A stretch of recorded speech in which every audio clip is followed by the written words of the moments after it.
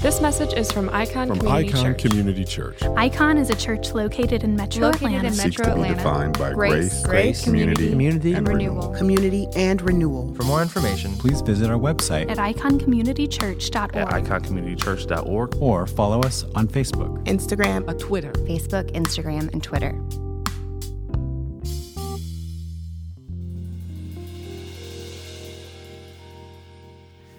What is God doing? Is God doing anything? Why does he sometimes seem like he is being silent? Can we question his ways? How does he feel about me when I am not feeling so sure about him? Do I have permission to even come to him in this kind of wondering? Some of us, I think, struggle with being honest in our questioning of God and his ways. Especially if, like me, you come from a church space that really heavily emphasized apologetics and this need to be able to tighten up and defend all the points of your theology. In 1 Peter encourages the church to be ready at any time to give a defense for anyone who asks for the reason for the hope that is in you. I often heard this verse, this plea from Peter, used to explain why we need to be able to intellectually defend God. Almost this idea that if you can't debate about God, if you don't have all those answers about him, it might be on you if people don't get saved. And then add to that, there's this implication that God himself is then disappointed in you. God would see my poorly framed arguments, the answers I don't have as to why some people are now in hell instead of heaven. That's a lot of undue pressure. A word from Peter that is supposed to encourage a persecuted people to be ready to voice about why I'm sticking with Jesus when violent death awaits me, has sort of been hijacked to be about why we need to have all the answers about God. Peter's charge to a people that are brutally, publicly executed for hanging on to Jesus has been diminished so much into being about westernized debates of logic. We don't have to know it all. For not only does our God tolerate our questions, he is a God of questions. Questions are a point where God himself is interacting with his children. Think of all the times that our God, while he is all-knowing, asks his children questions that he himself already knows the answers to.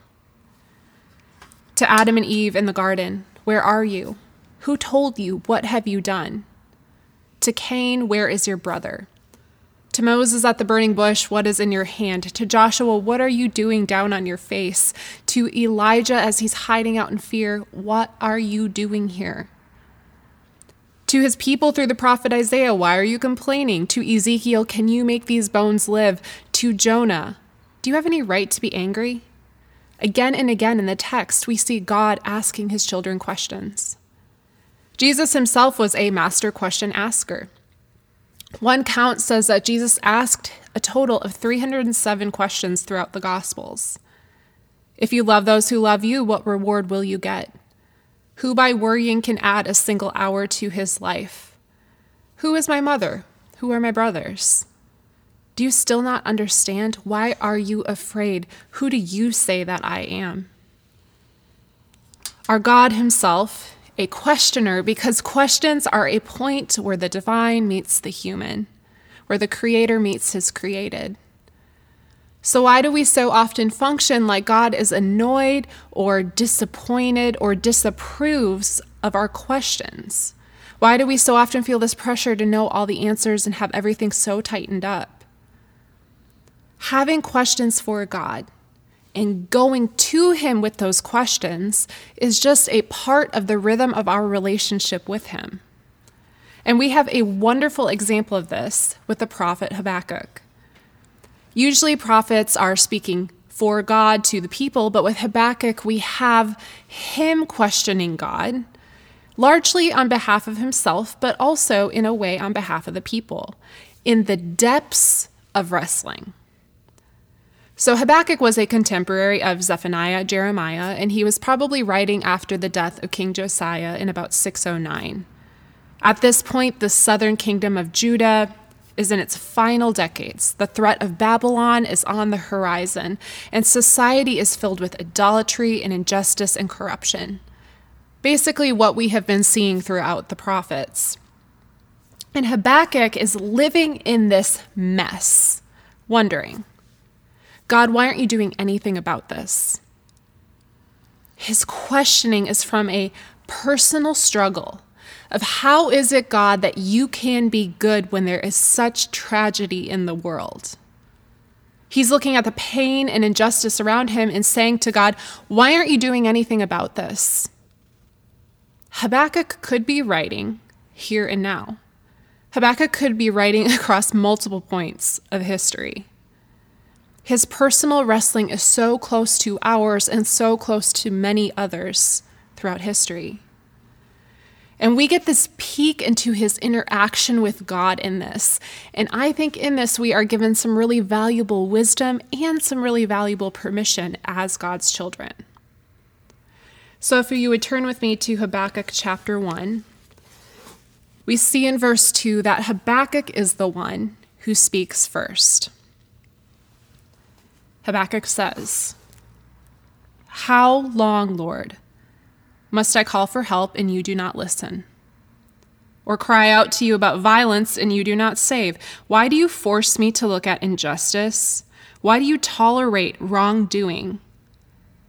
Oppression and violence are right in front of me.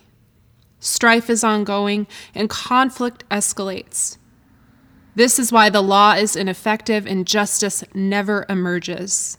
For the wicked restrict the righteous. Therefore, justice comes out perverted." So in the start of this conversation, we can tell right away that Habakkuk has a working relationship with God and a knowledge of God, because he knows that according to God's setup, according to what God has laid out in the law, wicked are supposed to suffer and the righteous are supposed to flourish. But it is evidence that this is a problem. It is evidence also of Habakkuk's relationship and knowledge of God that he is questioning. He knows God, so he knows how it should be. But Habakkuk is seeing this reversed. God's way is reversed. And so he's brutally honest with God about it, and apparently not for the first time. How long do I have to voice my concern to you about this? How long are you going to be silent? Do you even hear me? Need I remind you, God, what we are dealing with here?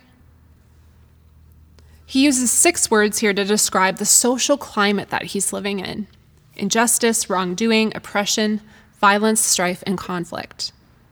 So let me paint a picture for you, God, of what it's like here, because you kind of seem to be checked out. And because of this, your law is ineffective.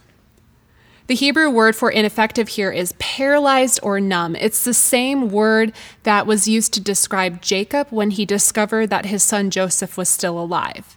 This word of being stunned, immobile. So God, just to remind you, all of this injustice running rampant is basically making it look like your law is paralyzed. I think we need to feel Habakkuk's emotion in this. We often detach people in this text of their feelings, but the beauty of these poetic texts is the emotion that is happening between the lines. Feel it with him. Why aren't you stopping the suffering? Why aren't people in power being held accountable for their destructive actions? Why do people continue to inflict injustice with no seeming consequences? Why are you not stepping in to deal with the pain that we are struggling with here? These are not detached, robotic questions for Habakkuk or for us. Frustration and confusion and anger and hurt and abandonment, doubt, feeling like you can't take it anymore. God's children can go to God with the fullness of our questioning about his ways with our emotion. We aren't going to bruise a tender ego. Our God is not fragile.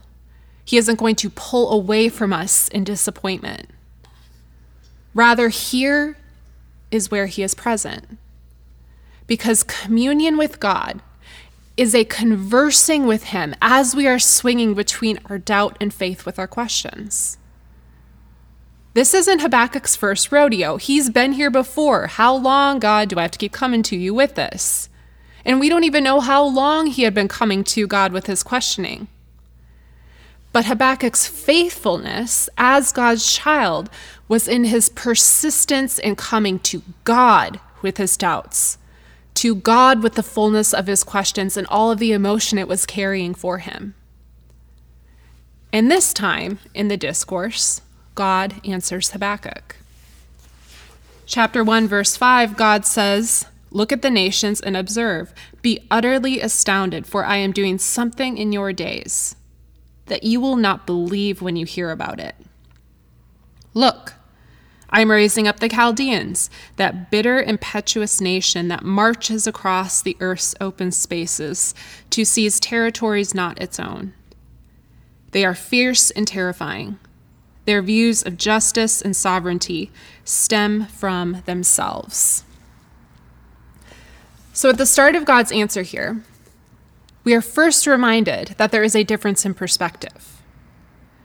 Perspective is often a big reason why God may seem silent or inactive to us.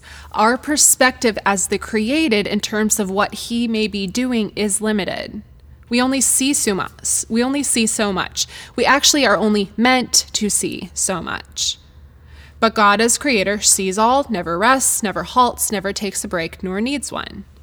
So God answers Habakkuk, basically, your perspective is limited, so let me tell you what I am up to. And God doesn't owe Habakkuk an explanation here. God doesn't owe us an explanation. He doesn't need to be called into account, and yet he answers and explains at times as such an act of mercy and compassion and love to his children. So God's perspective here is, I'm actually doing something amazing, even though I may seem silent and removed. Be astounded. You're not even going to be able to believe it when you hear about it. So this is a reminding Habakkuk, take into account what I see and what you cannot. And so God says here, while it may seem like I'm letting injustice and corruption run rampant, I already actually have a plan for consequences that is set into motion. Be amazed, Habakkuk, because I'm not doing nothing. I'm actually already bringing in the Chaldeans, which are the Babylonians. You think I'm checked out? I'm doing something to bring down the hammer. So Habakkuk here has received an answer from God, which is a grace in and of itself. But like with many answers we may receive from God, it then raises more questions. Habakkuk's posture as he answers is basically, okay, but hold up. God's doing something that I couldn't see, got it, but now I'm kind of taking issue with what he is doing. First, he was questioning God's presence and activity, and now he's questioning God's character because God's answer seems to have a bit of a tension, a bit of a problem for him. Yahweh's use of the ungodly for his purposes seems like that should be incompatible with his holy nature.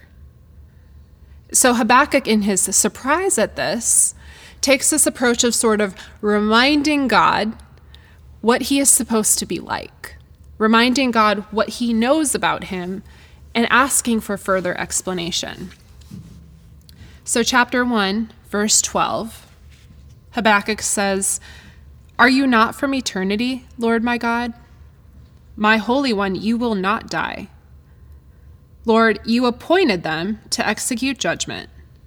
My rock, you destined them to punish us. Your eyes are too pure to look on evil, and you cannot tolerate wrongdoing. So, why do you tolerate those who are treacherous? Why are you silent while one who is wicked swallows up one who is more righteous than himself?" So, hey God, if you're supposed to be eternal, pure, not tolerating evil, how is it that you are using those who are treacherous to bring your judgment? Babylon is worse than us. They're more corrupt than Israel, and yet you are using them to execute your judgment against us? It is legit perplexing. God, how could you use those who are evil to carry out your plans and still be good? And then in verses 14 through 17, Habakkuk uses this fishing imagery that sort of portrays Babylon as casting this net to gather its catch, but the righteous are caught in the net right along with the wicked, and they all share the same fate. So another part of Habakkuk's problem is, so you're just going to take down the righteous right along with the unrighteous? God, that hardly seems fair. That hardly seems consistent with you if you are supposed to be holy. And then, having made what he believes to be a sound and fair argument, the prophet announces his intention to just wait for God's reply. Habakkuk chapter 2, verse 1, he says, "I will stand at my guard post and station myself on the lookout tower. I will watch to see what he will say to me and what I should reply about my complaint."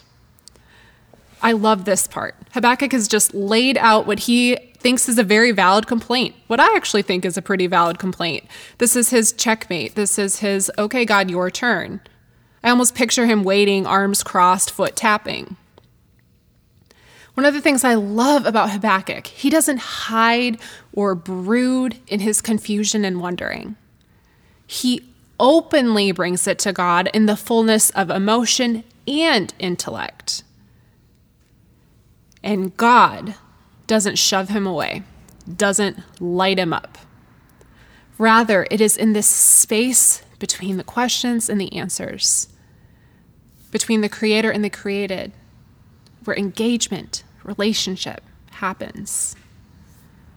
Because we were wired to commune with God in relationship. We were meant to walk with him in the garden, conversing, sharing thoughts, picking his brain. And God doesn't begrudge our struggles with understanding his ways. Rather, he invites the fullness of his children to him in their struggle. For true faith isn't marked by never wrestling. It is marked by going to God in the fullness of our wrestling. And he can take it because he is God when we are confident in him, and he is God when we are not. It is a firm, steadfast place for all of our questions and our wrestling to land. So here, Habakkuk comes to him with some boldness. And God, again, instead of being indignant with Habakkuk's demand, responds, engages, comes back with an answer he doesn't have to give, but he wants to. Chapter 2, verse 2, God answers. "Write down this vision. Clearly inscribe it on tablets, so one may easily read it. For the vision is yet for the appointed time. It testifies about the end and will not lie. Though it delays, wait for it, since it will certainly come and not be late. Look, his ego is inflated. He is without integrity. But the righteous one will live by his faith. Moreover, wine betrays. An arrogant man is never at rest. He enlarges his appetite like Sheol, and like death, he is never satisfied. He gathers all the nations to himself. He collects all the peoples for himself." So what is God saying here? God is saying, I am going to show you what is going to come to pass for Babylon, just not yet. I will handle them too. These verses are God's way of assuring that just because I'm using a corrupt nation for my purposes, it doesn't mean I'm co-signing on their sin. My using them for my purposes of justice doesn't mean I'm giving them a free pass when it comes to their destructive behavior. Because of your perspective, you don't see how I'm handling it. So, this part of things requires faith on your part.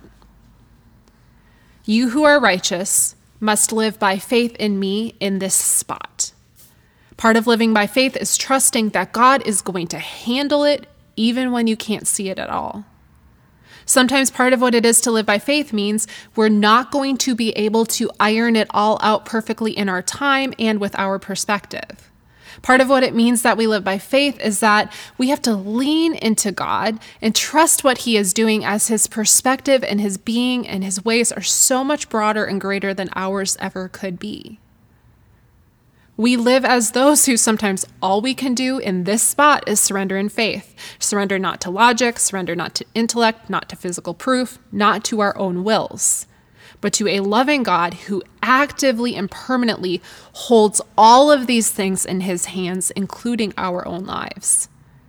Sometimes we need to just let go and surrender here. And then God spends the rest of chapter 2 explaining what specifically about Babylon that He is actually really opposed to. So Habakkuk, just to make sure that you know how serious I am, you think Babylon is bad? I know way more than you do, and here are the specific offenses that I see that I'm going to deal with. You think I'm not taking them seriously? Actually, I am taking them way more seriously than you even have the capacity to. This is such a good reminder as we struggle. Issues around us of corruption and sickness and injustice and heartache, the thriving of the wicked, the poverty of the righteous, validly struggling. But do not ever forget, for the ways that these things weigh on you, not only does our God see it, but He sees and holds more of it than you ever could, and He takes it way more seriously than you have the capacity to in the here and now. Nothing escapes His sight. And Him using the corrupt for His bigger purposes at times is not God co-signing on their sin. In fact, He takes it the most seriously. They will pay. Just will happen His time, not ours. So we wait in faith in that spot, remembering that His silence or His seeming silence and inactivity never means that He is absent. So Habakkuk responds to all of God's assurances here of His activity and His justice, then with a song in chapter 3 that is filled with this beautiful Exodus imagery.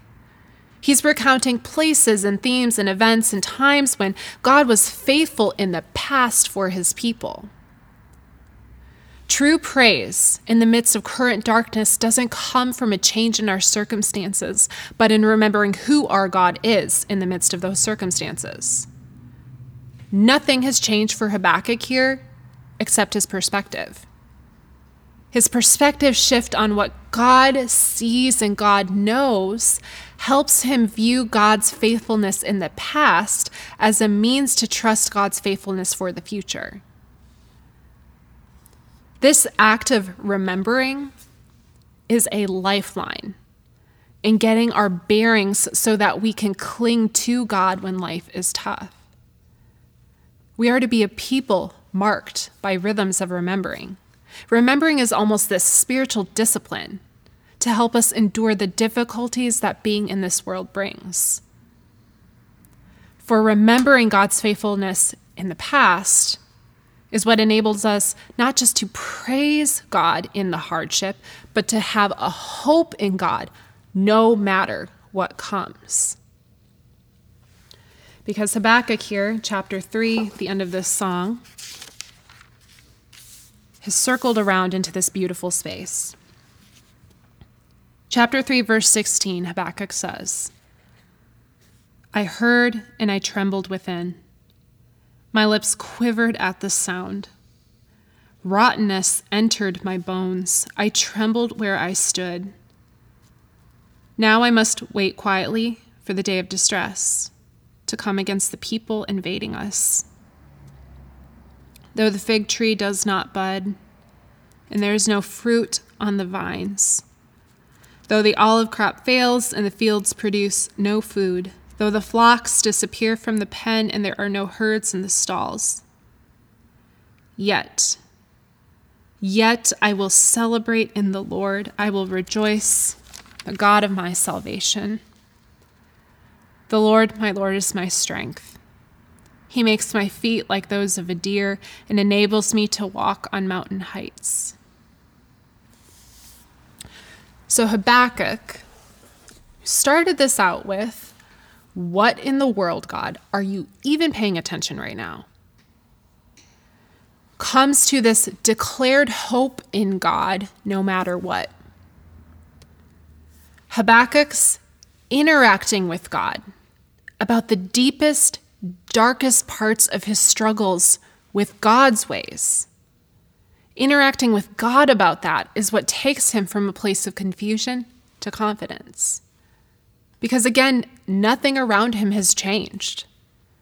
There's still injustice, corruption, pain. There's this looming threat of Babylon. But his engagement with God and God's engagement with him in the midst of it changes Habakkuk. Our honest interacting with the presence of God in the darkness of life and God's faithfulness to us in it is what can help take us from those spaces of wanting to give up to having a fresh resolve. The change that has happened here is just between the connection, the divine and the human, between God and his struggling child. And the honesty is what really brings those things together. At the end of this, are Habakkuk's questions answered? Sort of. Some of them are, some of them not so much. But in the process of his struggling, Habakkuk has drawn near. The seeking to understand God's ways honestly is what brings us into the depths of God. And going more into the depths of God is what grounds us in a world that is constantly trying to toss us about. Habakkuk anchors himself in God while he questions God. And that is what we are able to do. We likely won't circle around as quickly as this at times, probably most times. Remember, this wasn't Habakkuk's first attempt. We get this neat and clean 3-chapter snapshot of what should be a lifelong of journeying.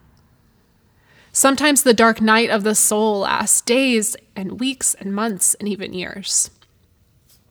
But part of what it is in that, as God's, is we engage with him in that darkness as a part of our life story. This book, Habakkuk, this conversation we see, this isn't a one-off. Habakkuk models our constant relationship with God. And the way to God in this, and in our current landscape, in a pandemic, with political turmoil, with violence, injustice, with fears we are carrying about our futures. The way to God in that is through brutal honesty with the reality of the cries of our hearts brought before him. For at the end of the day, answers aren't our comfort.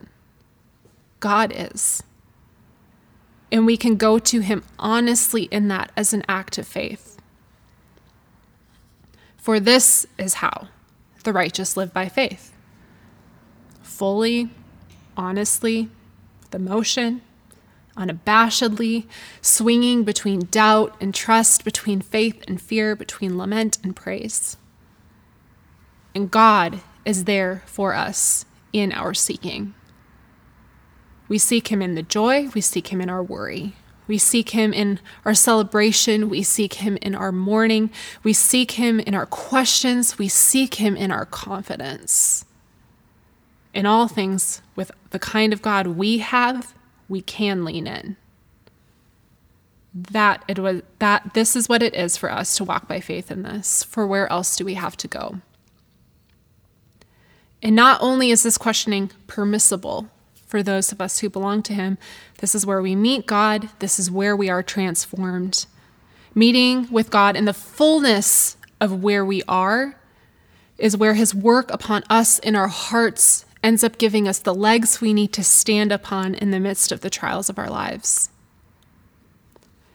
So that even while we may be asking God today, in the places where pain and loss and grief and struggle have seemed to sort of take up residence in our hearts, and we have questions for God about where he is in those things, may by our communing with God in our questioning and wrestling, we be able to say, by faith with Habakkuk, though the fig tree does not bud, though there is no fruit on the vines, though the olive crop fails and the fields produce no food, even though the flocks disappear from the pen and there are no herds in the stalls, even though COVID stretches longer than we could have anticipated, even though our bodies keep breaking down and fighting against us, even though our future lives are marked by so much uncertainty and struggle, even when our hope in our political leadership proves futile, even though progress we hope to see the world making proves to again and again be in vain, even if all that gives us safety and comfort is stripped from our lives, yet, may we celebrate in the Lord. May we rejoice in the God of our salvation, and in all things may the Lord our Lord be our strength. You please pray with me.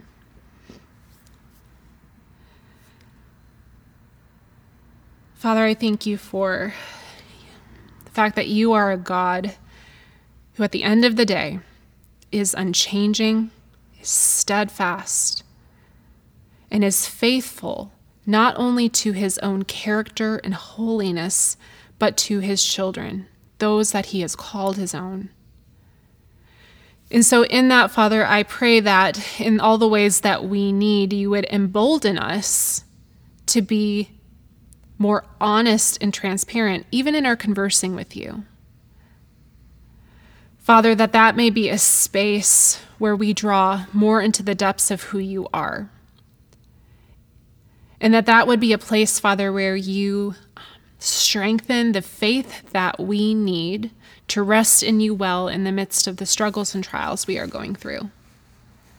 And I ask this, Father, not so that we, at the end of the day, may look greater or be elevated, but so that you would look more precious, that you would look more valuable, and that you would be the one who is honored and glorified.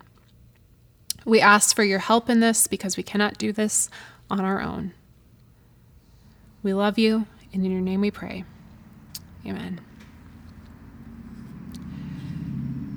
Communion is really a perfect reminder of what is certain in the midst of uncertain circumstances, what is sure when so many things seem unsure, no matter what the world carries for us right now.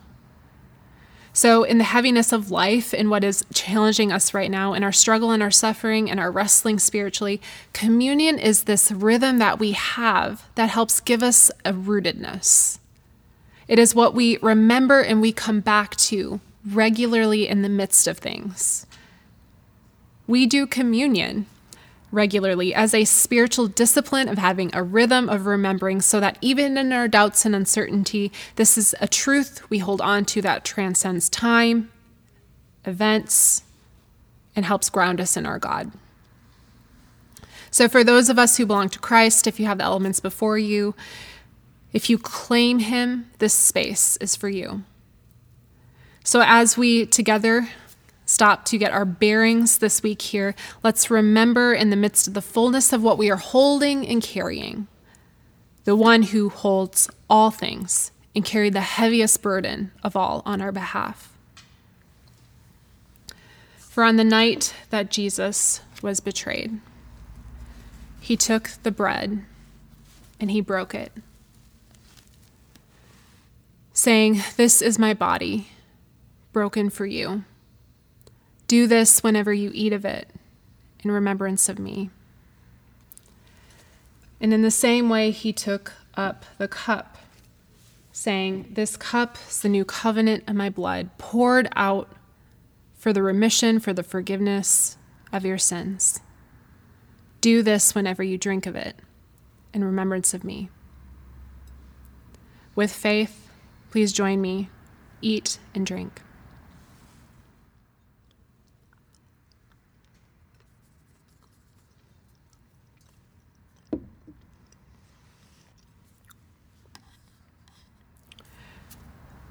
Please join me for the benediction. Now to him who is able to do far more abundantly than all we ask or imagine, according to the power of the Holy Spirit at work within us, to him be glory within the church and in Christ Jesus, now and forever. Amen. Praise God from whom all blessings flow. Praise him, all creatures here below. Praise him above, ye heavenly hosts. Praise Father, Son, and Holy Ghost. Amen.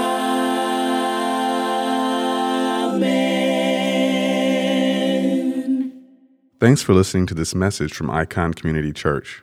Please visit us online at iconcommunitychurch.org or follow us on Facebook, Instagram, and Twitter.